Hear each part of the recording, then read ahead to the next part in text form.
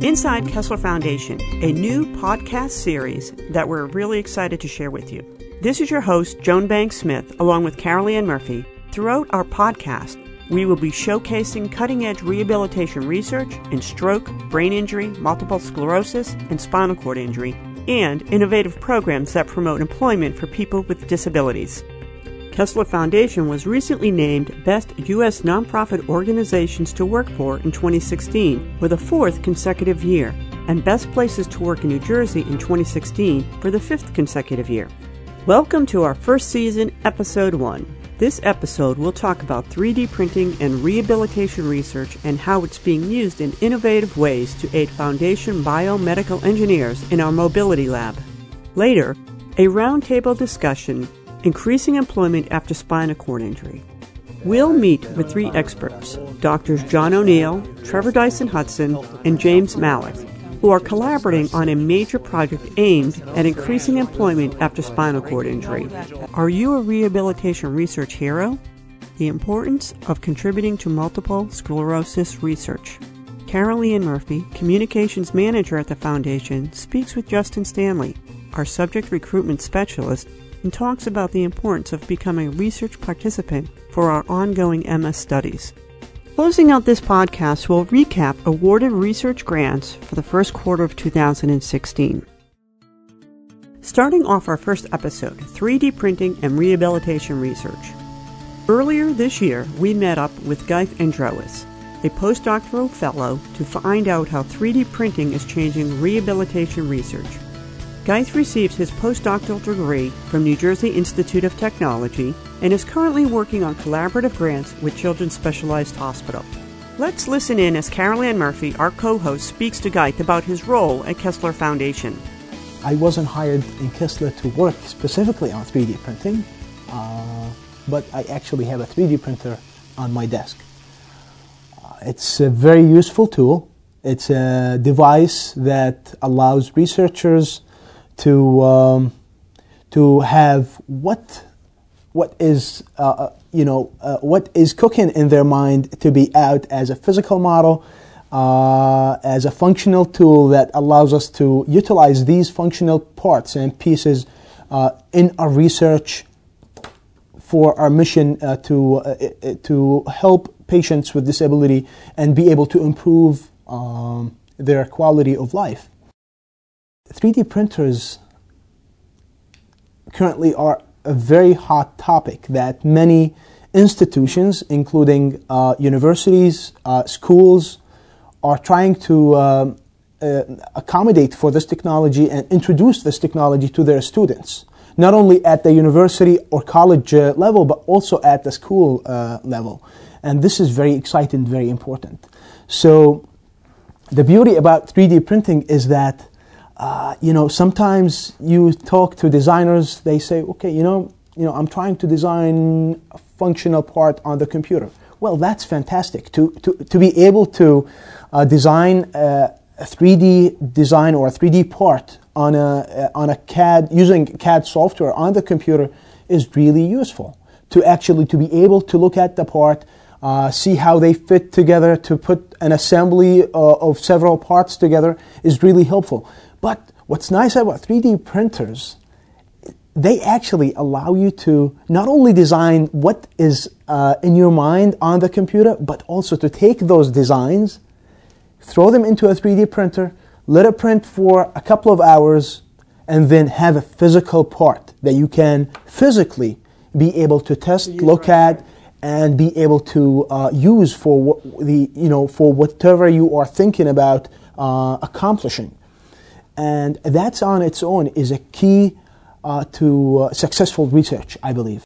So how is it being used at Kessler Foundation in our rehabilitation research? At Kessler Foundation, I'm mainly hired to work on two projects, and I'm in a joint collaboration between Kessler Foundation and Children's Specialized Hospital. If you look at it, most of the state-of-the-art equipment that's being available for research is mainly actually developed for patients or adults with disability. And when we deal with kids with disabilities, it's sometimes very difficult to actually be able to fit an adult-size equipment on some little kid with disability. So that's an important factor. We've purchased a force sensor that is mainly being used to assess the level of spasticity about the knee joint in the body. To be honest with you, without the use of 3D printings, it wouldn't have been possible to actually implement this force sensor and to allow us to provide biomechanical assessment on children with cerebral palsy without 3D printing. It wouldn't have been done. Are there any other applications in terms of grants at Kessler Foundation? We are in the process of trying to submit some future grants, hopefully, to that will heavily utilize 3D printers in terms of using the 3D printers to come up with some assistive technology, assistive devices for patients with disabilities that will include children with disability as well as adults with disability. Now, what about the material? Because not everybody knows what material is used for 3D printing. That's a fantastic question, and I forgot to mention this because most people out there print out of two main common material, which are the ABS and PLA. These are fantastic material to design a part. Is that plastic? It's plastic, ABS, and PLA. These are really good material to print designs out of that you can actually work with, but you can't apply heavy forces on them. Mm-hmm. The nicer material that I'm actually having good experience with, it's nylon. Nylon is much stronger than ABS or PLA. And what it allows us to do, not only to look at a very fancy, good-looking part that you actually peel off of the bed of the 3D printer, but you actually take that device and you're very sure that this piece is solid. You can put it into functional task with no problems, for the most part. If you've done the simulation analysis on it properly, it should have much longer durability than ABS or PLA, and that's fantastic. So that's on its own is a big advantage. Now 3D printers pricing have gotten much lower than what it was about 9 or 10 years ago. And they're only going to get even better and cheaper. Well, I mean, you see it advertised on TV now, that you can buy a 3D printer and people are creating like little figurines all the way up to the type of work that you're doing. Joints, prosthetics. You see people are creating prosthetics for animals and for, I think it's the University of Albany or some places doing a collaborative with creating prosthetics for hands for children. And I see why this is actually, why this is happening. The reason for that, because it's, as you said, you're making prosthetics for animals, for kids with cerebral palsy, kids with TBI, kids with stroke, adults with various types of disabilities.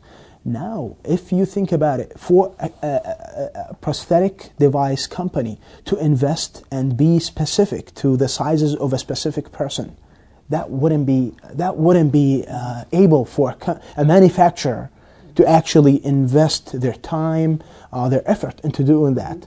But for a specific individual to put in little time into designing those parts and be able to getting these functional printed parts in-house is enabling these possibilities, and it's opening up new paths for new technology, new ideas.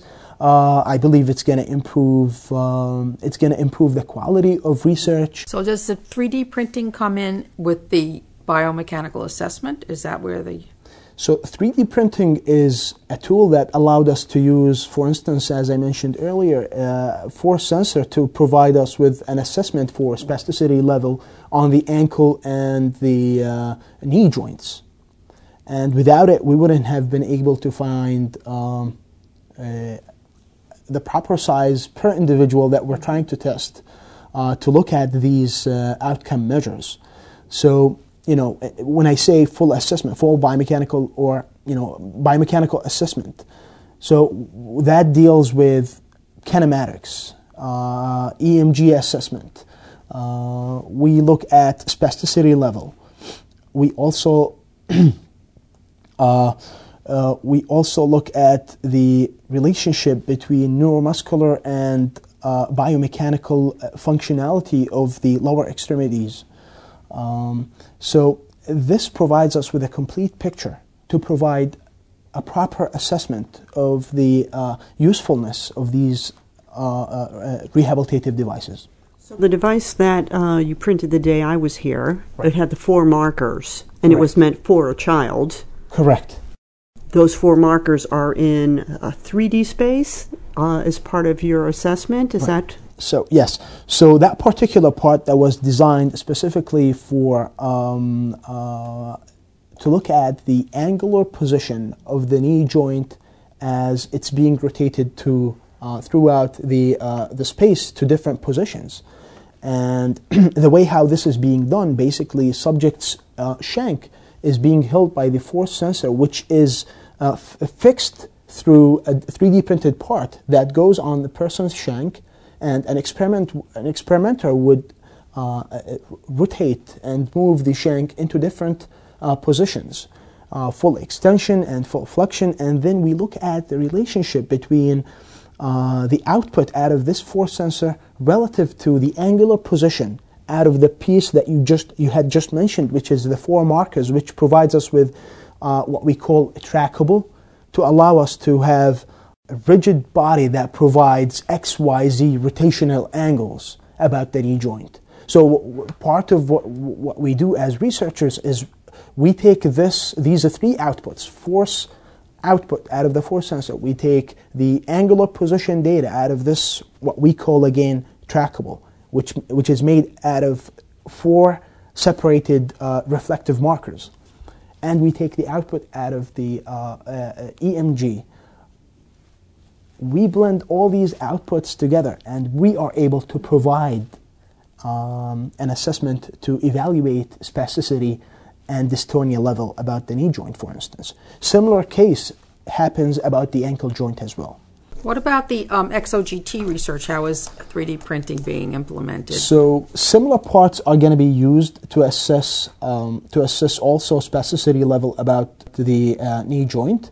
We haven't really started working on the clinical trial for this particular study. Training for physical therapists have taken place, and hopefully we are very close to the timeline when we're going to start collecting data on children with disability using the robotic exoskeleton device. I'm looking forward to do this, as my previous postdoc at NJIT as well. I was mainly involved in the creation of some new robotic exoskeleton devices for lower and upper extremities. And to see a commercially available, state-of-the-art equipment being used on children with disabilities is really fascinating to me, and I'm really looking forward to start data collection on children with disabilities. The plan is to utilize the available 3D printer that we have in-house at Kessler Foundation, be able to show how useful this technology is, not only for functional pieces, but also to get functional pieces together and be able to come up with some unique and novel solutions for rehabilitation to improve quality of life for individuals with disabilities. And that's a goal. Hopefully that's going to happen in the near future. And that is on the top of my list for my plans. So hopefully that happens at some point. Don't forget to check out research devices that Geith created using a 3D printer. Photos and a video of his work can be found at our podcasting website, kesslerfoundation.org/Inside Podcast. A roundtable discussion, Increasing Employment After Spinal Cord Injury. We'll meet with 3 experts, Doctors John O'Neill, Trevor Dyson Hudson, and James Malik, who are collaborating on a major project aimed at increasing employment after spinal cord injury. Dr. John O'Neill is Director of Disability and Employment Research, and Dr. Trevor Dyson Hudson is Director of Spinal Cord Injury at Kessler Foundation. Dr. Malik is Director of Research and Physical Medicine and Rehabilitation at Indiana University School of Medicine and the Rehabilitation Hospital of Indiana. Carol Ann Murphy sat down with our 3 experts to discuss this collaborative project. Dr. O'Neill, let's start by describing the scope of the problem and the data on returning to work after spinal cord injury. Well, the data on returning to work after spinal cord injury is there's a very small proportion of the folks who do return to work after spinal cord injury. One review study on employment after SCI indicating that it was about 23% after 10 years. Yeah, something like that. 28%? 28%, Model 23. system data? Yeah. So the scope of the problem is great. We had decided to focus on spinal cord injury and bring some more vocational rehabilitation services into inpatient. And the inpatient stays are very short. So what we'll be doing is obtaining people's interest and consent to work with them while they're inpatient, but primarily to follow them after they're discharged for at least 2 years with pretty assertive employment service coordination efforts. So, and just for me to jump in, so John talks about this assertive employment effort. So one of the times that we met, John described this as back to the future. So I was injured about 23 years ago, and at that time, I was in the hospital for 5 months. And during that time, it allowed us to have the luxury of discussing me returning back, or what would at the time I was in medical school. And when you have an injury like this, your whole life is turned upside down. And you wonder if you're even going to be able to go back to work, let alone, some people, I shouldn't say lucky, but are lucky enough, perhaps are in a vocation or in a direction where it's easier for them to continue pursuing that line of work, and others have to totally reinvent themselves. So for me, I was in there long enough that I could meet with vocational counselors. There was a lot more support at the time through the hospital, through the state. There was coordination outside with the local advocacy groups. So it was a much more hands-on, guided a process. And today, now, in now 2015, 2016, people are in the hospital for maybe 2 to 3 weeks if they're lucky. So there isn't time to even think about work. You're just trying to get your life back in order. And to even think about vocational efforts. So something I think that's a very good model, though, to kind of put it on people's radar that this is a possibility, even when they're inpatients. Because as you know, our experience has been more with the brain injury population, and you gentlemen are translating into spinal cord. But when we started this, it was about 20 years ago, and we had some time on the inpatient unit to talk with people with brain injuries. These days, I'm not sure how practical it is, because often when they're getting inpatient rehab, people are really just kind of starting to process things cognitively. So I'm not sure if we put it on their radar, it would stick, But I think with spinal cord injury, since people are less cognitively impaired, you have that opportunity. And what we found back when we started it is it gave people a lot of hope. That this, and again, we made it pretty clear that it might be a while before we're really getting serious about back to work. But just, for them and their families to know this is a possibility really gave them a lot of hope. And I think it's a very, very positive thing. No, and the families are often thinking about this. So the person who's injured is focused on their rehabilitation and the changes that have happened with their injury. But their family member may be thinking, oh my gosh, this is either the primary breadwinner or a major contributor to the income for the family. What are we going to do? And so they're meeting with members of the team, for the case management team. And so the employment service coordinator is this person who's part of the grant, is establishing a connection with that newly injured person or the family to just say, hey, there are these opportunities. Once you're discharged, once you're home, we can continue to talk and have an ongoing conversation about, returning to work and and what are the services that are available for you out there. Another benefit of getting engaged with them early on was it also gave us a chance to talk to their employer. Mm-hmm. At a time when, especially it was a relatively small business, when the employer was very much on their side, wondering, what's going to happen. Mm-hmm. And again, we kind of engaged them and say, maybe a few months before we're back in touch about getting back to work, but can we get in touch with you? And again, they're pretty willing to help out at that point, Sure. and just making that contact made I think a big difference, because I think in our initial brain injury sample, about 40% went back to their former employers.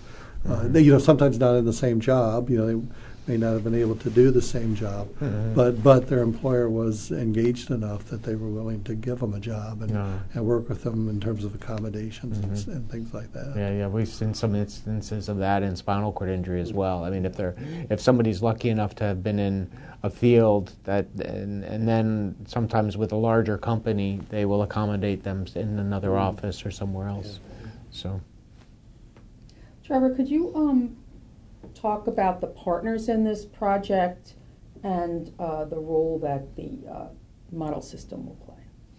So the partners in this project are that's Kessler Foundation, Kessler Institute. Of course, this is a grant provided by the Craig H. Nielsen Foundation, which I can go into a little further later. I'm sure I'm going to forget somebody, so I'm going to feel bad about this. But also joining us, well, of course, Jim Malik from Indiana University, and then New Jersey Department of Vocational Rehabilitation Services, United Spinal Association also. And each of these people is providing kind of a unique piece to this puzzle. So, of course, this is all coming through our model system, which is through Kessler Foundation and Kessler Institute. So somebody who's newly injured, there'll really be this team effort to address their vocational needs. So there'll be the grant is helping to support who's an employment service coordinator. As we already mentioned, this person will meet with the newly injured person or their family, and we'll be working with the New Jersey Department of Vocational Rehabilitation Services to identify what are the outside resources, vocational resources.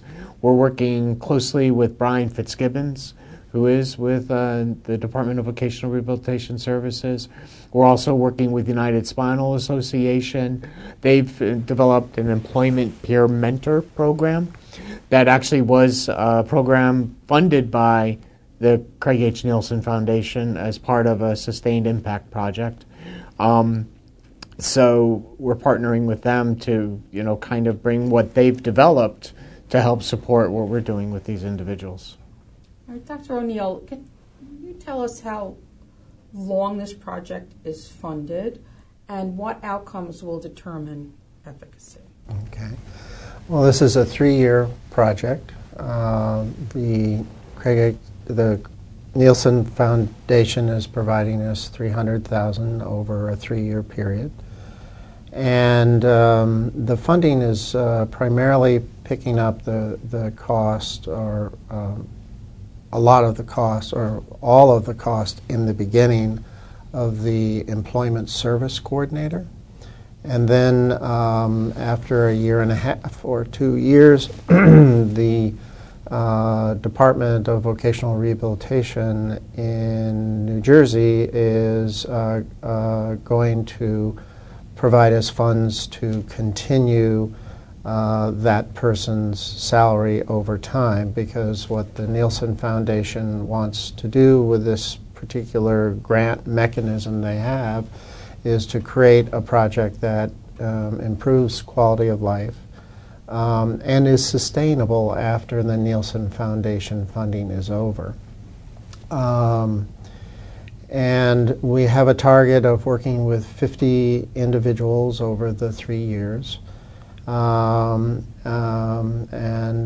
I forget exactly what our target is in terms of return to employment, but we're hoping, I think, at least 50% will be within a 2-year period. Will be returning to work or school, as the case may be. It's all about the development of human capital, which includes education as well as employment. Our hope, another aspect of this grant, which is very important, is our partnership with Dr. Malik and his team. When we first contacted Jim, he let me know that they had been thinking in Indiana of applying this model to their SCI patients as well. And so this was a nice opportunity for our collaboration, and there's a very substantial manual that the people in Indiana have for the implementation of this kind of intervention with folks who have TBI, and it's being used throughout the state and by their vocational rehabilitation program, and we're going to work together in terms of modifying, adapting the manual for SCI, essentially. Yeah. Dr. Malik, can you talk a little bit about resource facilitation, the integrated model for this project, and some of the experiences and successes you've seen with it in the brain injury population? Sure. It's basically a very common sense kind of whatever it takes model, and that is really the essence of it. It's to help the person, with brain injury or spinal cord injury, in this case, make the connections they need in order to have a successful return to work. And so, that may mean, do they need a little more rehab? It may mean, do they need some way to get to work? They may not be able to drive at this point. It may mean making a connection for those first job interviews. In brain injury, we'd often hook people up with a job coach who would assist them, on site to relearn some of the aspects of the job that they were doing. In spinal cord injury, I would imagine it means many physical adaptations. Are they able to get to the place where the work is done? And what kind of adaptations need to be made to accommodate their wheelchair, their ability to go to lunch, their ability to use the restroom facilities. All those things are not necessarily standard in small businesses. So I could go on, but the job of the person in that case coordination role or resource facilitation role is really to work with the person who's injured to figure out, what are their goals and what do they need to get there in a very practical way, and help them put those things in place. I think for a lay person, sometimes the reaction is, why do you need somebody like that? Why can't they just do it? Or at the very least, why can't their family just do it? And our experience is that, in fact, many people, and I'll include myself, just aren't equipped to do all this legwork, all this phone work, and to really, put a focus on the things that they need. And when you think about people who are newly injured and their families, in many, many, many cases, maybe all, I think a lot of their focus is just getting through the day, and dealing with the very pragmatic things that you have to deal with a new injury. So putting another thing like this on their plate just becomes impossible. And that was our experience in brain injury, because for years, we would, when they left the inpatient unit, we'd give them a card that showed them how to get to the state vocational counselor's office, which in fact was about 2 blocks away from the hospital. And what we found out is 90% of the people never got there. And if the ones who did got handed a sheaf of forms to fill out, that completely discouraged them. And, were absolutely necessary, but completely discouraging. And so, they would take those home and throw them in a drawer someplace. That would be the end of that. Again, by introducing a person like the resource facilitator who can get them over to the voc counselor's office, help them with those forms, get the medical data that they need to get into the VR system, and then, like I said, follow them through all these pragmatic kind of situations to figure out who can help them make the connections they need to get back to work. Just made a huge difference. So, the rates of unemployment among brain injury are similar to those for spinal cord. 30%. 40% at best, if you follow people over a long period of time, whereas with a resource facilitation model, we're getting, more like 75, 80% back to work, so basically doubling the work rates. And I would imagine, we'll see similar results with spinal cord injury. Well, we know from our Kessler Foundation Employment Survey that people with disabilities are striving to work. So we know that desire is there.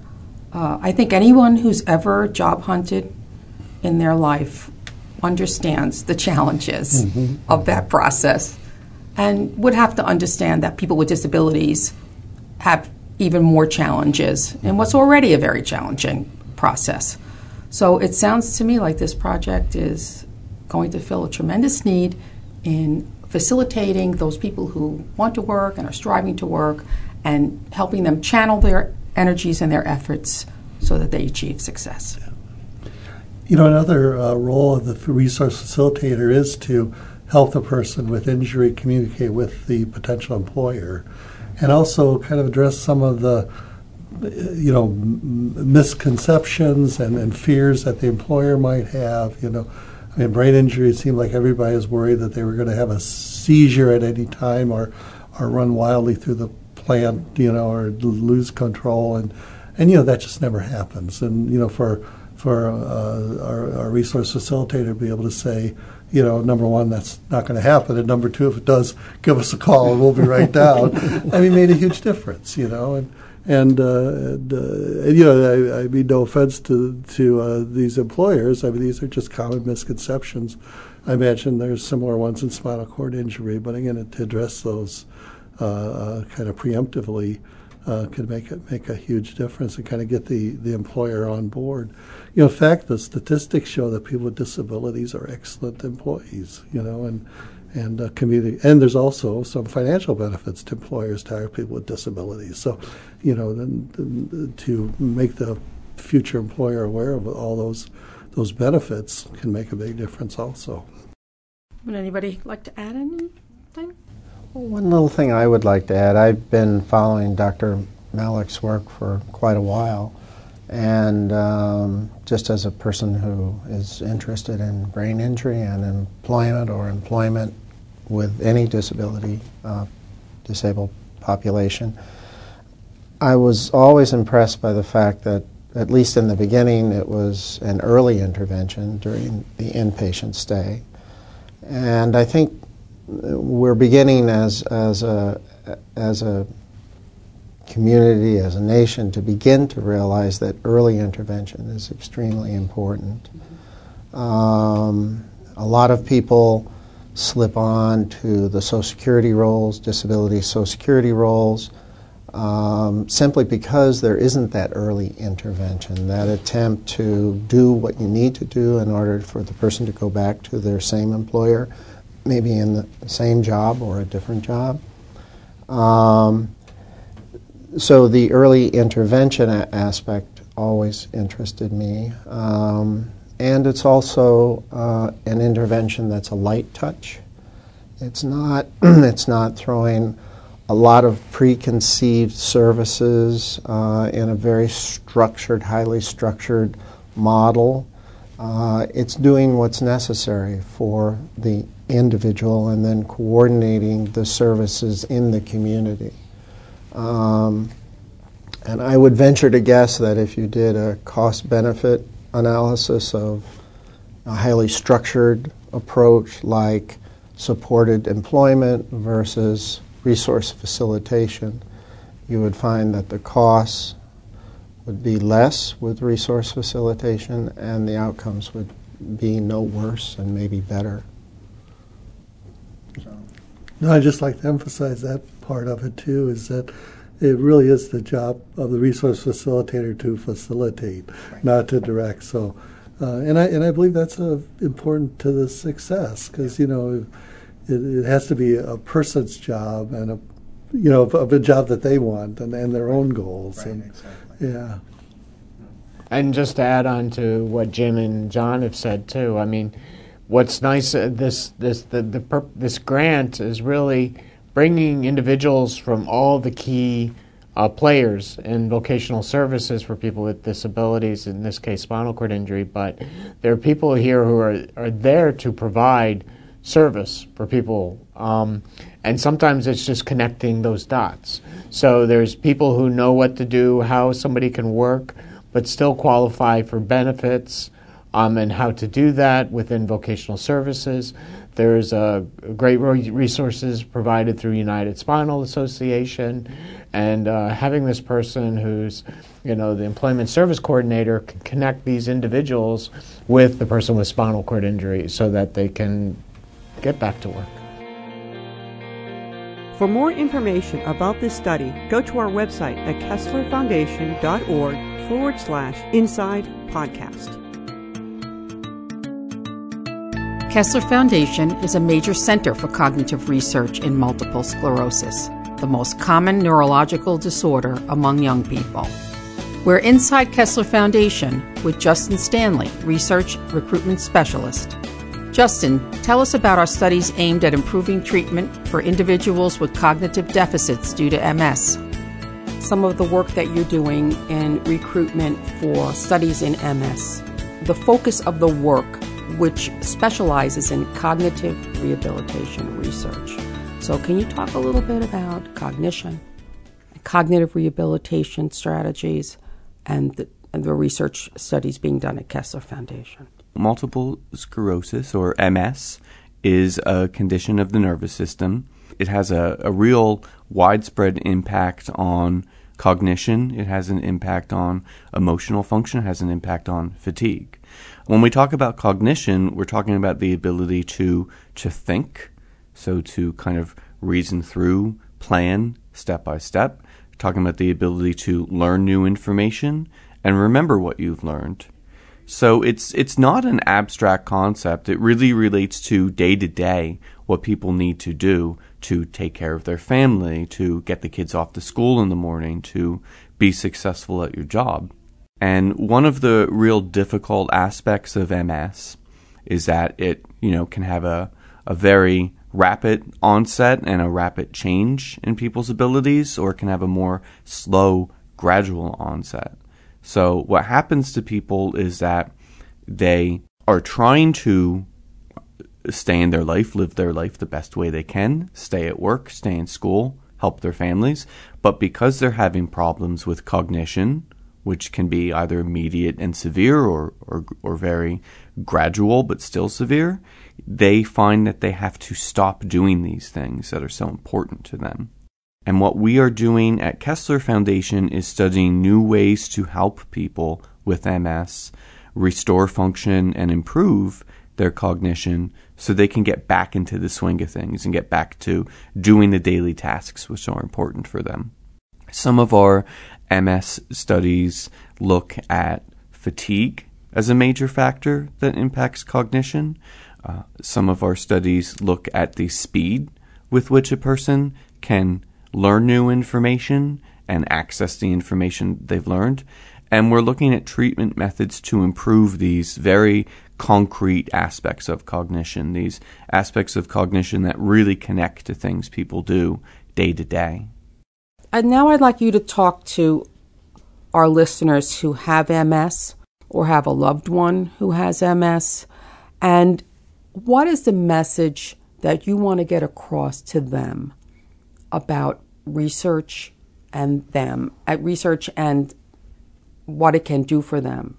One thing I'd like to get across is that there's an image of research as just being about learning about a condition right? So asking questions about what a condition does in kind of in an abstract way. How do the nerve cells degenerate in MS, or what medications can be effective for MS? The kinds of questions that our researchers ask are questions that are not different from what the individual with MS might want to learn about their condition. What is it about fatigue in MS or the ability to cope with MS that can help a person get back to work? That's an example of a question that our researchers are asking. Or can this specific kind of treatment, which uses a computer program, can that help someone with MS be able to think more quickly so that they can get back to work or get back to school or helping their family out? These are the kinds of questions that our researchers ask. And I think that's what makes our research so unique. It's really focused on practical outcomes for people. We are testing cutting-edge treatments that can potentially benefit people with these symptoms. And we're inviting the community of people affected by MS to learn more about our research and get involved so that we can help answer these questions. And so that potentially you might benefit from learning more, participating in our research, and as a whole, the broader community of people with MS can benefit because these questions have been addressed. How do people find out more about participating in research studies? Well, they are certainly welcome to give me a call. I'm always happy to talk about our studies and to listen to people affected by MS and their caregivers about what they're going through and how our studies might be relevant to them. They are also welcome to visit our website, where we've posted a lot of information up about the work that we're doing and how folks can get involved.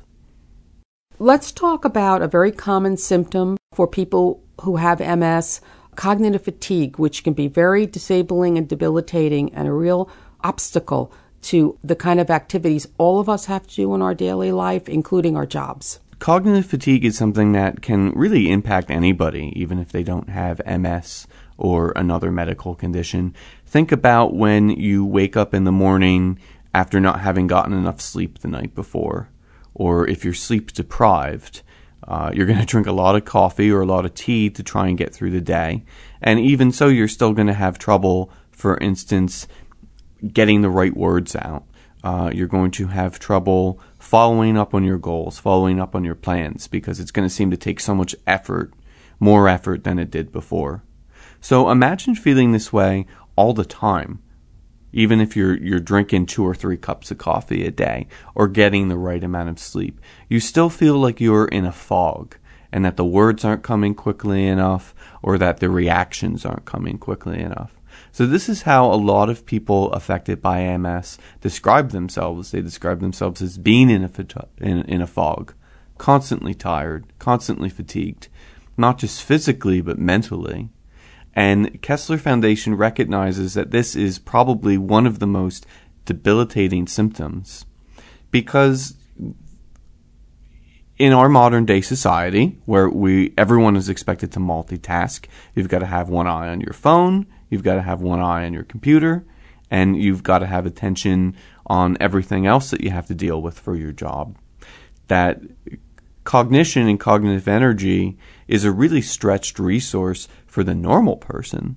So for a person with MS, there's even more of a need to learn more about fatigue and find ways to treat it so that they can be successful at work, so that they can do the things that they need to do for themselves and for their family.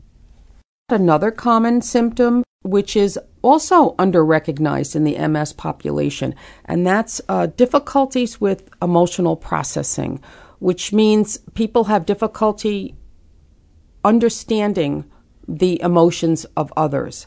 Can you talk a little bit about what type of problems that leads to in daily life for people with MS and why it's important to research that?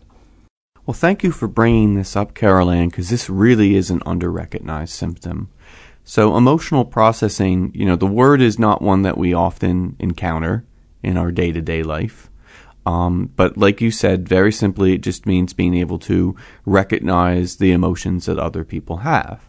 So for most of us, even for people when they are early in the course of their MS condition, this is something that is really taken for granted. Your boss comes in, they want to talk to you about something. The first thing you're going to do is you're going to look at their face. You're going to try and figure out, are they upset? Does this seem like a small thing or a big thing? You're going to look at their eyes. You're going to look at their face. You're going to look at their mouth. All these little cues are going to tell you how that person might be feeling towards you so that you know what to expect and what to say. MS, in attacking the brain and attacking brain function, affects this ability. It makes it harder to tell what people are feeling as a result of looking at their face. So the way that this plays out for the person with MS is increased confusion and uncertainty about how people around them are feeling. So it's very easy, I think, once you've set up that concept, to imagine how it could affect someone in their daily life. That you don't know how the boss feels about you when they come in to tell you that they need to talk to you about something. Or your spouse is suddenly a much more mysterious person to you because you can't tell if they're upset at you, if they're happy with you. The intensity of their emotion seems different. Over time, we find that people with MS who are affected by this will tend to isolate themselves and avoid talking to other people, even loved ones, because this is becoming so difficult to deal with. At Kessler Foundation, this is something that we really want to understand more because we recognize that it can affect almost 1 in 3 people with MS.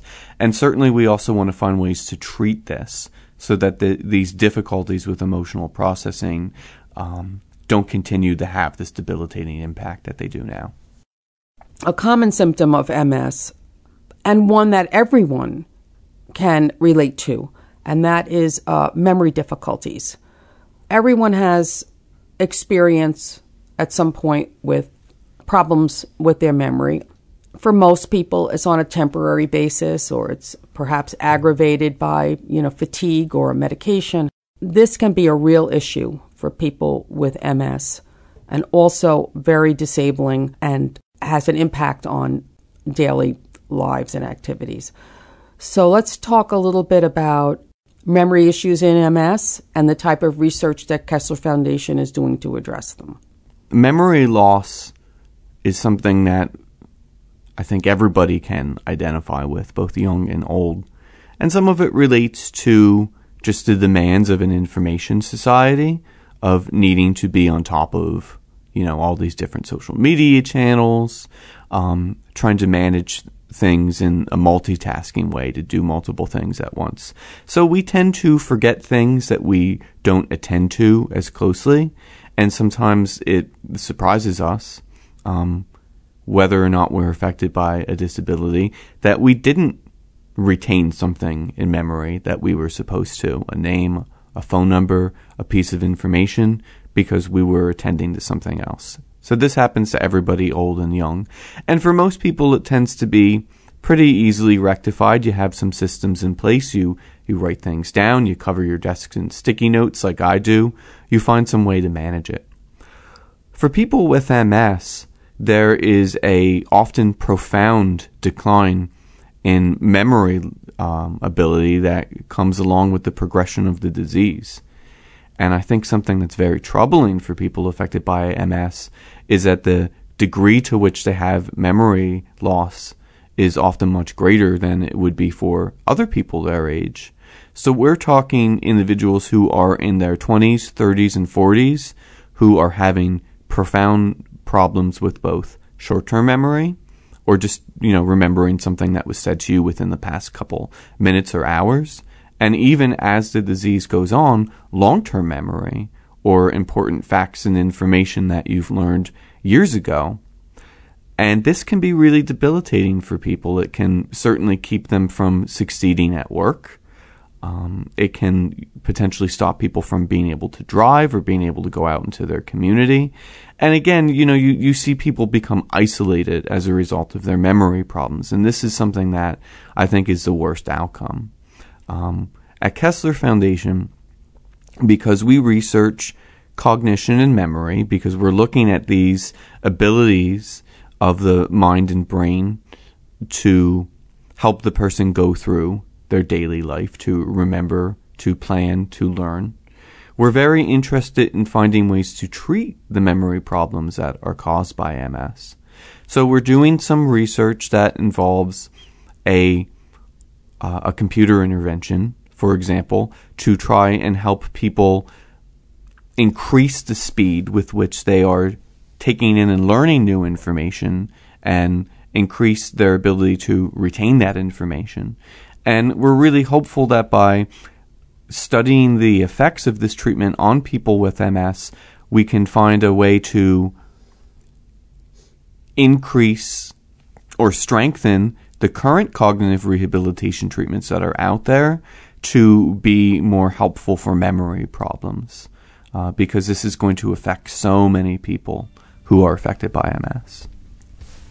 For more information or to become a research participant, call 844-KF-STUDY or email us at inforesearch@kesslerfoundation.org. That's inforesearch@kesslerfoundation.org. We'll close out this episode with awarded research grants for the first quarter of 2016. A total of 3 grants were awarded to Kessler Foundation, totaling almost $2.2 million.